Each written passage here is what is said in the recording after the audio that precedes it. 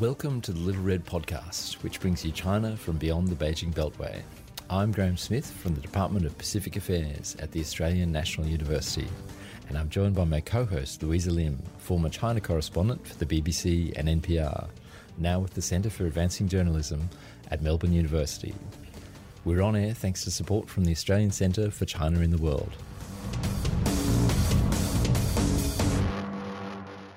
For days, the Solomon Islands in the Pacific have been making the news. We've been seeing a lot of will they, won't they kind of headlines about if and when the Solomons might switch from recognising Taiwan to backing China. There are only 17 nations left in the world that recognise the government of Taiwan, 6 of them in the Pacific. When Solomon's Prime Minister, Manasseh Sogavare, was elected in April, he formed a coalition which had many pro-China MPs, and he vowed to review Solomon's external relations with Taiwan. Today we're taking you inside the switch. I've been visiting the Solomon Islands, talking to people on all sides of the debate, including the Prime Minister himself. So, Graham, we're hearing now the Foreign Minister is in Taiwan at the moment, and there's been talk all week about this change, with a Reuters report declaring it all but a done deal. How much of a blow would it be for Taiwan? Yeah, it'd be a huge blow because, as you said, 1/3 of Taiwan's allies are in the Pacific. Taiwan these days likes to identify itself as a Pacific country, and the Solomon Islands is the largest of their Pacific allies. So there's this feeling if Solomon's goes, the rest will fairly soon follow, really deepening Taiwan's already fairly advanced diplomatic isolation. And when I spoke with the Prime Minister Sogavare in July, he explained the moral case for sticking with Taiwan, but also his huge frustrations with Taiwan, which dated back many years to RAMSI, the Regional Assistance Mission to the Solomon Islands, which was a policing mission to stabilise the country that was led by Australia. Let's hear what he had to say. And to be honest, when it comes to economics and politics, Taiwan is completely useless to us. I sent 40 police officers to go and train in Taiwan in 2006. And that's when Ramsey is already in this country. And you know what Australia did? The Foreign Affairs Minister himself went to Taiwan and said, stop the training. That area is ours. Don't train them. Police training is ours. And so they stopped that. So what I'm saying is that if this was China, they wouldn't give a damn to Alexander Downer if he goes there and says, you stop, they would say, get the hell out of here. Yeah. This is a sovereign decision made by a sovereign government. And we can enter into military arrangements and never get China to help us to establish a military force. You can't do that with Taiwan. So in terms of economics and political, geopolitical, we cannot flex our muscles. So they're completely useless to us in that sense. Mm-hmm. Obviously, you're facing a lot of pressure from your MPs or some of your MPs to switch to China. What do you think would be the benefits of switching to China? Take Fiji, for example. Yeah, they can flex their muscle. And you behave yourself. I have another friend here. So that's one. And of course, there is this perceived view as well that they're doing great in other countries. Roads in Papua New Guinea, Vanuatu. My colleagues who are touring the regions are just basically sending back, signals and so on. Let's go. We've seen it all. Yeah. It's happening here. Since year 2000, when I became Prime Minister, I've expressed a lot to Taiwan and said to them, please, let's invest in Solomon Islands. Don't invest in politicians, political governments. And that's what has been happening. And that's how they will hang on to a country. But they said no. So we asked them, please come and put one more or two more downstream shore-based facilities for tuna instead of catching our tunas here and send them to Thailand, and that is where they canned them. Last calculations was that nearly $2 billion worth of value, and if you look at the employments and that, it easily go up to about $2 billion worth of tuna that we give to them. So we are actually net lenders to them. They gave us $100 million every year. Maybe your colleagues aren't feeding this back to you, but looking at other countries in the Pacific, what do you see as the potential risks of switching to China? We are hearing, we read and we hear things. And in Tonga, for example, Prime Minister Pohiva had quite a talk, and he said, well, we really need to rethink because he said these people are here and they are now planting cassavas and sending things in the market and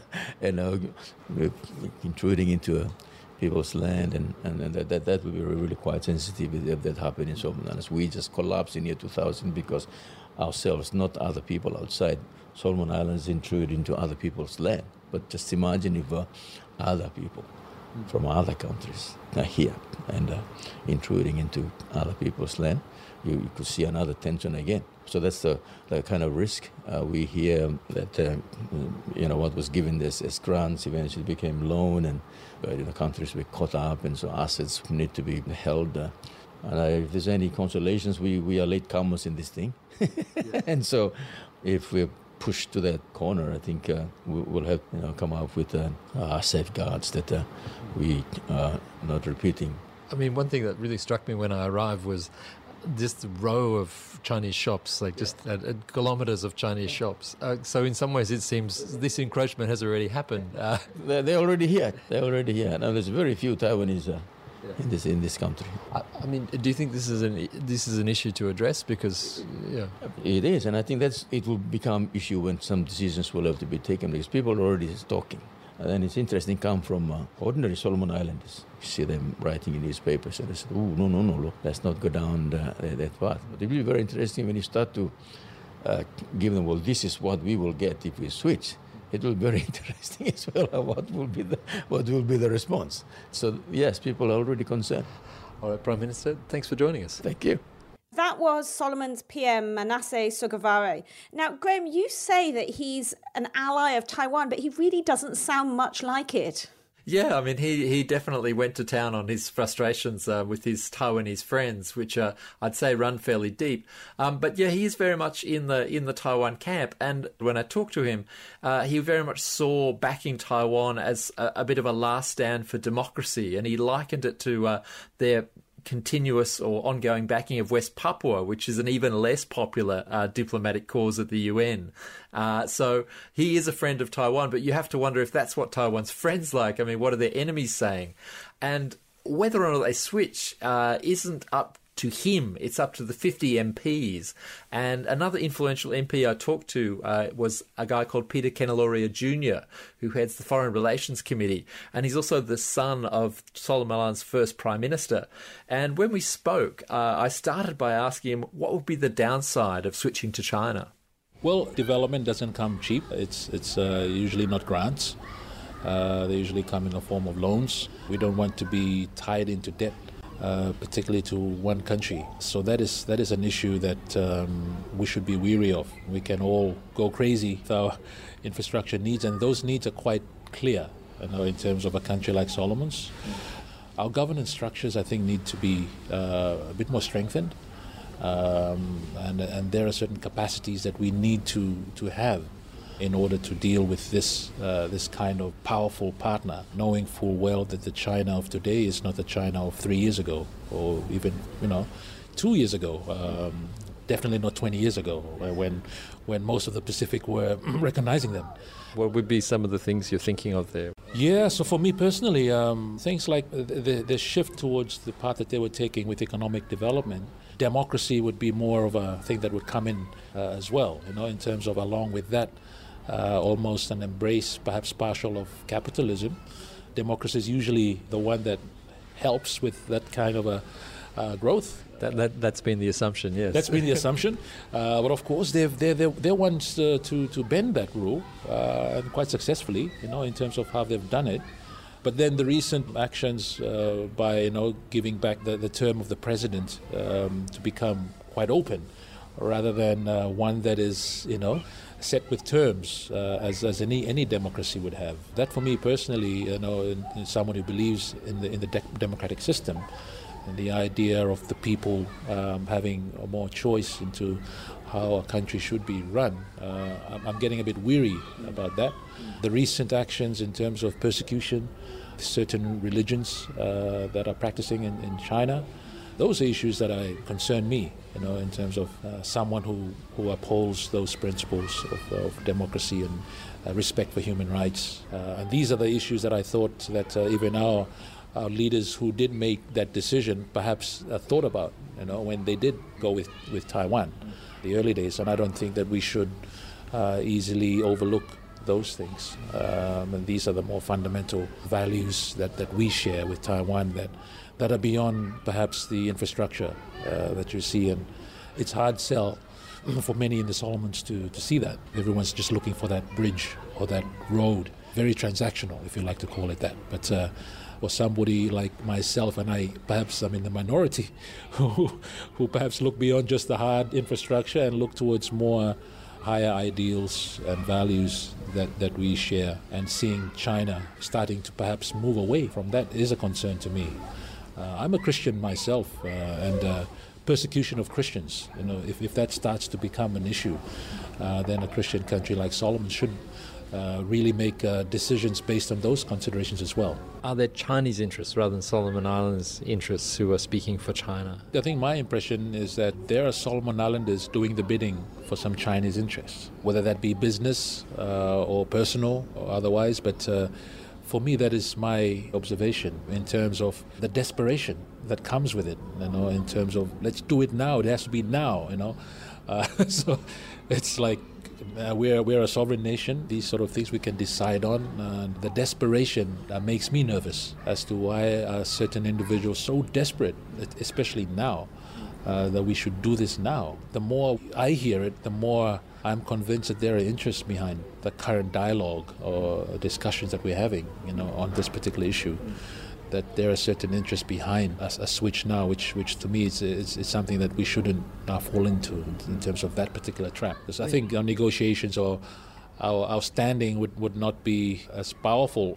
We know that we're already a small nation and quite economically weak as well, coming and having relations with a very dominant country. And the way they do things, with my experience, is very different in terms of how they operate. And that's something that Solomon Islands hasn't experienced with the partners that we've had already. This is a different step that we're taking with a very powerful country that's looking to get even more powerful. So these sort of things are things that we should know going in, and to go in already weak and then even weaker is not the way to do it. We should stand our ground a bit and come in with some sense of pride rather than begging for a switch. One thing I've observed elsewhere in the Pacific is a lot of China's aid and China's diplomacy is driven not by the diplomats and not by aid officials, but it's driven by the companies. Have you seen them playing a role around town? They're here. Those interests are definitely on the ground. They're starting to bid as well in terms of our construction and outbidding some of our locals and even international construction companies to get these tenders to build. So they're already here on the ground and quite active. And yes, knowing how China operates through these intermediaries, their companies and the state-owned enterprise entities is something that they're well known, even before it gets to Beijing. And that's a whole different level again with the party. That's issues and things and facts that many Solomon Islanders are not aware of in terms of how things actually happen, which is a bit different from our partners that we've been dealing with. And those are issues that I really feel that we should be at least aware of. This is definitely no Taiwan that we're dealing with. This wasn't something people went to the election with. If you don't bring in a wider range of views and canvass people from beyond the parliament, could this even lead to unrest in Honiara, given there's some track record here? Yes. I mean, people's emotions are one thing, and of course, Honiara doesn't represent the Solomons. I mean, Honiara itself is its own kind of atmosphere, and what it does is a bit different from what happens in the rural areas. But it is a good barometer, in terms of the whole country. But the particular question on emotions is one that is real. Honiara is known for doing certain things when a certain group of people, or a lot of them, sometimes a minority, are so vocal, are so strong about something that they turn those into action there. So for this one, I think for the Taiwan, and the China, the issue of loyalty comes into play. The Solomon Islanders are very known for their loyalty. Once they are loyal to you, then it's culturally negative to break that loyalty. You know, when you have a friend that's been with you for 30 years now plus, and then you just leave that friend to find another one, you know, that sort of thing, is one that actually can get emotions charged. So since it does look like they'd come down to MPs, I mean, what's your sense? Do you think it's going to happen or not? Well, I think the longer it's taking, the more I think it won't happen. I think if it was going to happen, it should have happened already with the executive side making the decision. But the fact that it hasn't happened already shows that the executive is not together on this issue, and it might threaten the solidarity of the grouping. That is why it's been stretched out this long. Isn't it a little bit, to use that word again, instrumental that the US is suddenly back and wanting to be the friend of the Solomon Islands after so many decades? After so many decades, and after leaving. And literally leaving their stuff behind. Their stuff behind. And in a way leaving the embassy, because they used to have an embassy here at the end of the 80s or was it mid-90s that they also shipped out. And now we have an ambassador in Moresby that looks after Solomons as well from there. But the idea of having an engaged USA is something that I, for one, am very mindful of. Because I think having them here, and then if China did come on board, then the two of them would be here. And then at least there is some sense of checking the other here on the ground. That would help a country like ours who are perhaps not equipped to deal with either.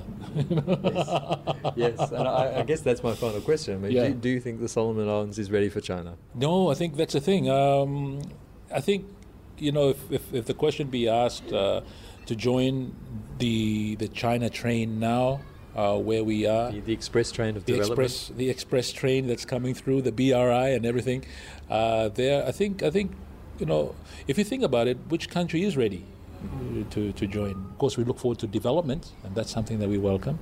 But just a very dominant China, pretty much bossing us around in our own space, is something that we don't want to see happen. And I, for one, feel that we are perhaps not ready yet for that.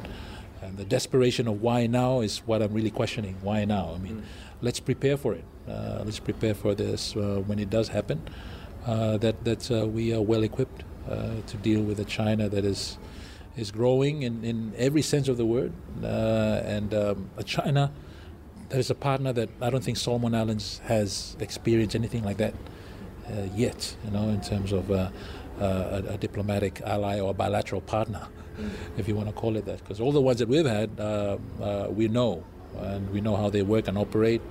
But the China is something that is still an unknown for us. We can only glimpse elements of how they do things. I, for one, can just look at their compound in New York, where all their staff are housed, and you say, oh wow, these guys operate quite differently from all of us who come here in New York and live quite openly and in an integrated manner with the rest of New Yorkers and that sort of thing. But you have a country that's very much confining all their staff into a space, and what does that reflect, in terms of different culture of doing things, different way of doing things. And those are the things that perhaps we should be more aware of, and then strengthen ourselves before engaging more fully. That was Peter Kenaloria Jr., who heads the Foreign Relations Committee that will recommend whether or not to switch. So, Graham, how does this committee stack up? Are there more pro-China or pro-Taiwan people on it? Look, it's very complicated because it's got to be probably the most drawn-out diplomatic switch in the history of China-Taiwan relations, because this Foreign Relations Committee, which sat last week, was sort of a public hearing. So you had voices from civil society, you had voices from academia, you had a range of people getting up and sharing their views. But on top of that, you had a Solomon Islands task force that went out to all of the countries in the Pacific that recognised China, went to Taiwan, went to China, and that was very much stacked with pro-China MPs, and has in many ways become a little bit of a laughingstock among the Solomon Islands public. And on top of that, the Foreign Affairs Department is writing their own report. So there are 3 different sort of sets of recommendations that Parliament has to consider. And so what happens at the end? Do they vote on it? It will come down to the 50 MPs. So Parliament is sitting, and the complicating thing for Parliament sitting this week is that not all the MPs are around. For example, the Foreign Affairs Minister is over in Taiwan at the moment, and quite a few of the others are out of town. So it's not entirely clear when the vote will happen. The people on the pro-China side are extremely anxious to hold the vote as soon as possible because the Prime Minister is heading off to the UN General Assembly at the end of the month. And that, of course, is held in the US. And there's a concern among the pro-China people that, if you like, Donald Trump will make him a deal that is too good to refuse. So there's a lot of background politics going on. It's a lot more complicated than it sounds from the news reporting that I've been seeing. And you also did some digging about the backstory, didn't you? Yeah, I mean, there's, Taiwan has been really solid with Solomon Islands for a long time. And part of the reason is because they came up with this scheme called the Rural Constituency Development Funds, which essentially is money that goes into the pockets of the MPs and has basically become, Taiwan didn't have much to do with it, but it's become this huge vote-buying scheme. And at present, fully 70% of Taiwanese aid money to the Solomon Islands goes straight into these funds, which then more or less go straight into the pockets of every MP in the Solomon Islands. That's all 50 MPs. When I met with Ruth Lilagula, the head of Transparency International Solomon Islands, she explained to me how this scheme works.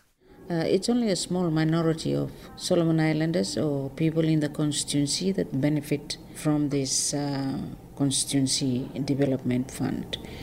Because when you really look deep at it, it is buying votes.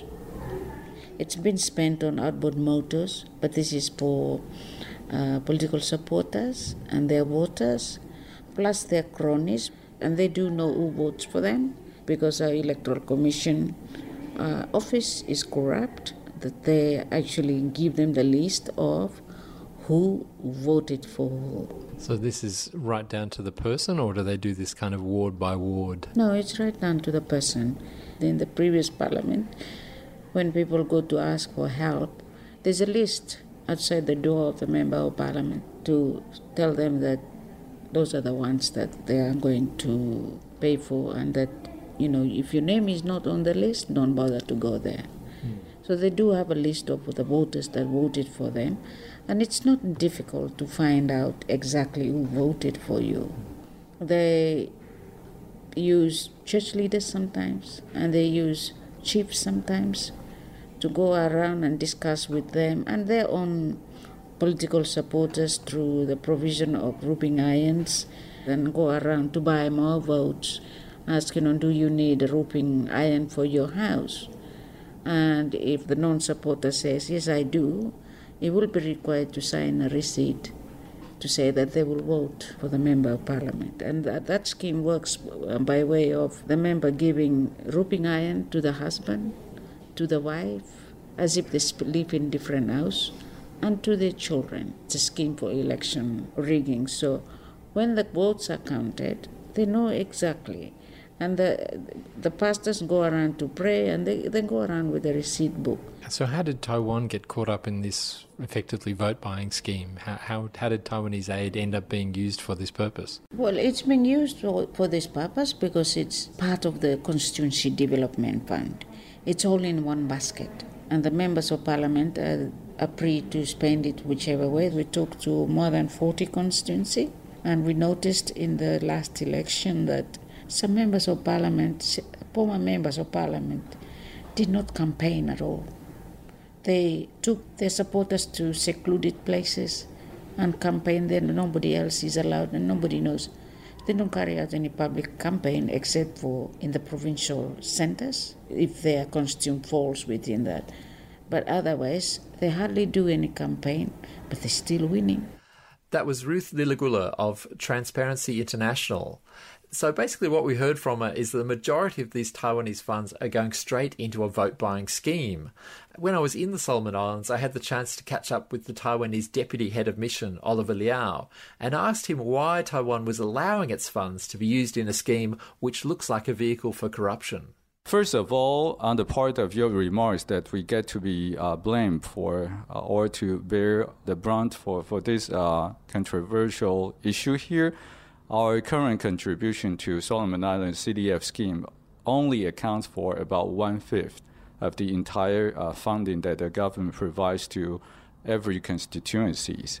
Over the years, I think we've been allowing quite a lot of flexibility for MPs to choose what project they are going to utilize our funding support for. So actually, I don't quite agree that a lot of people blame Taiwan, because we also hear a lot of recognition, and a lot of people also commend Taiwan for our contribution to the rural development. So that's an area that I cannot quite agree with your remark, but I do recognize and agree that we do get some blame. But if I could push a little bit further on that, that's $70 million a year of your aid money that's basically spent on things that you don't control.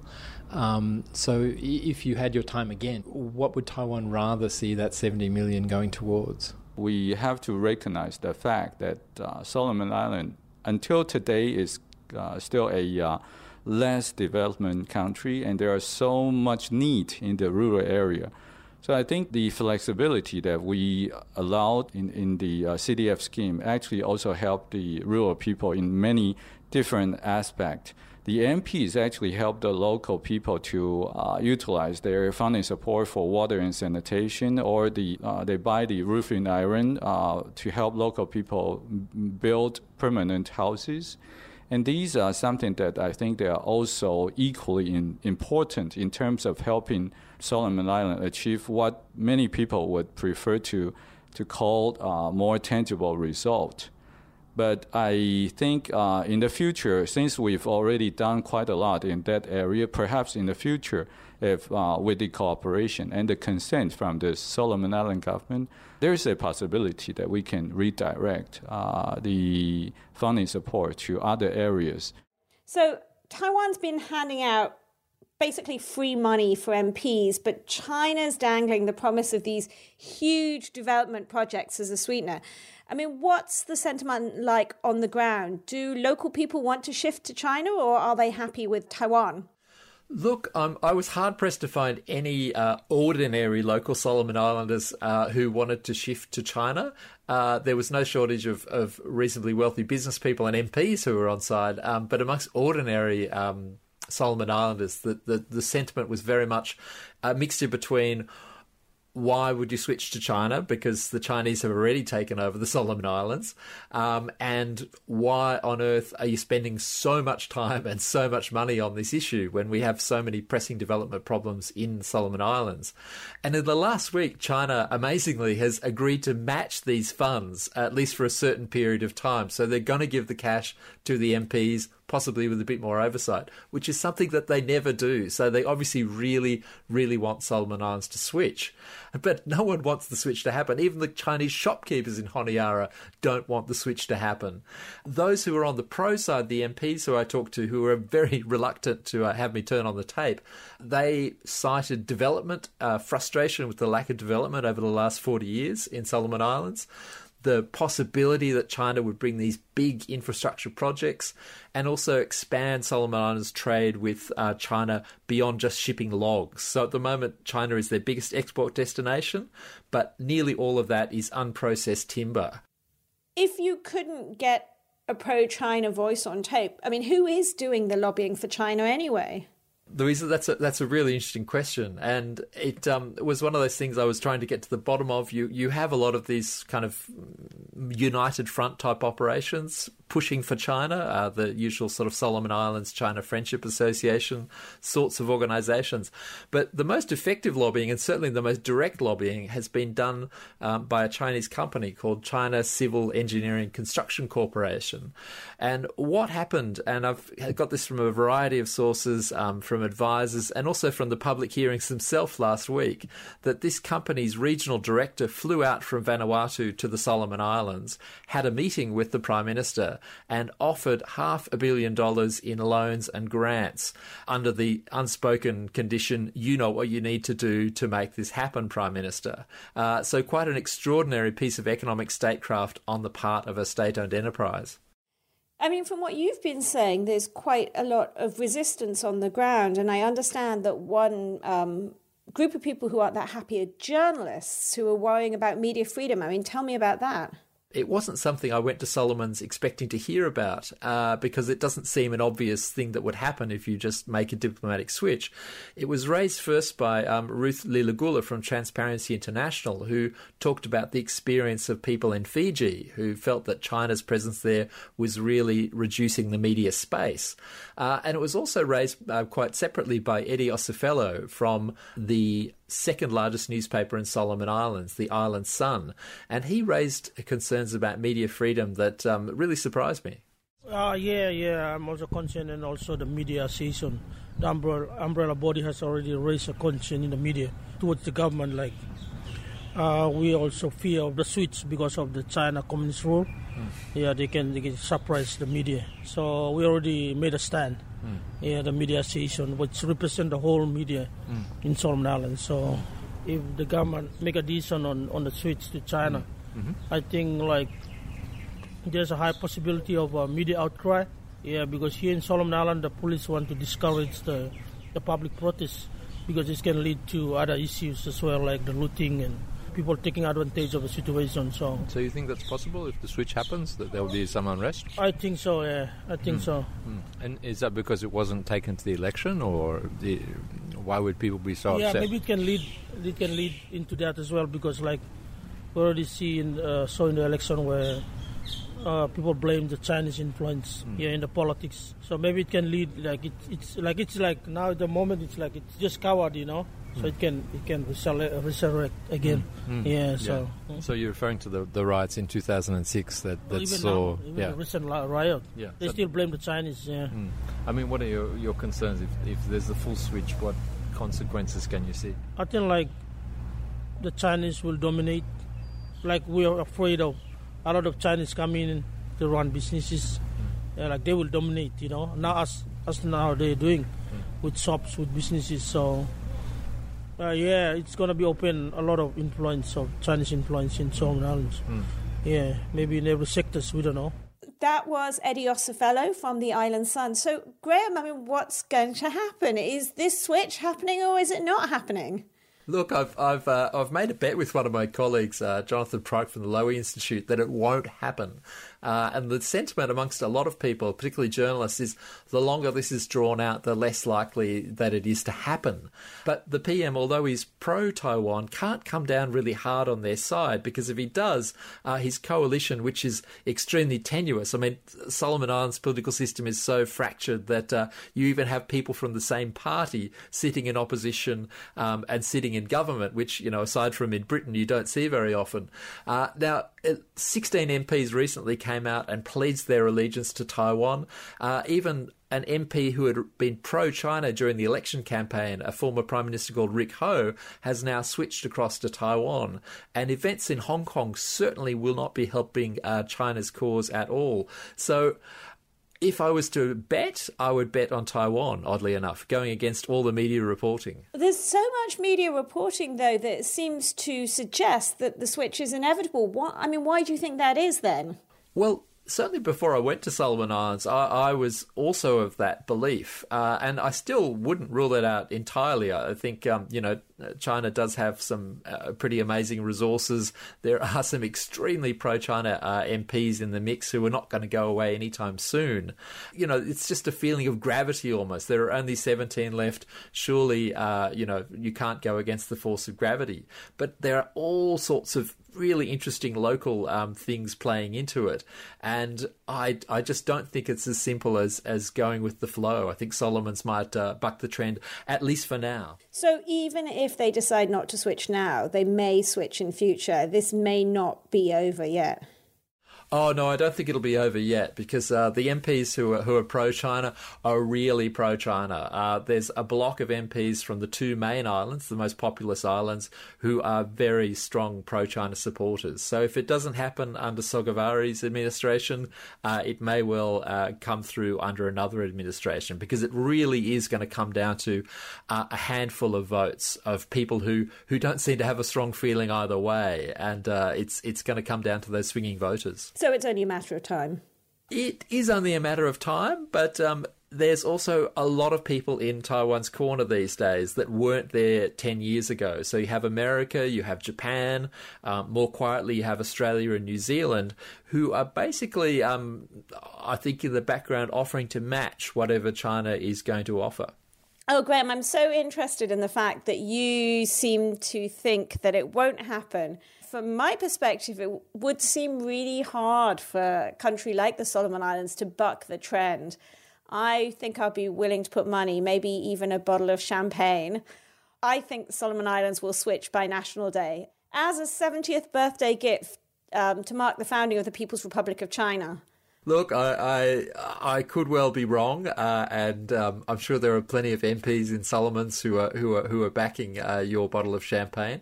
But it's just something in my gut that says that this has been dragged out for so long. If it was going to happen, I just feel it would have happened by now. So I'm absolutely on for that bet. Okay, great.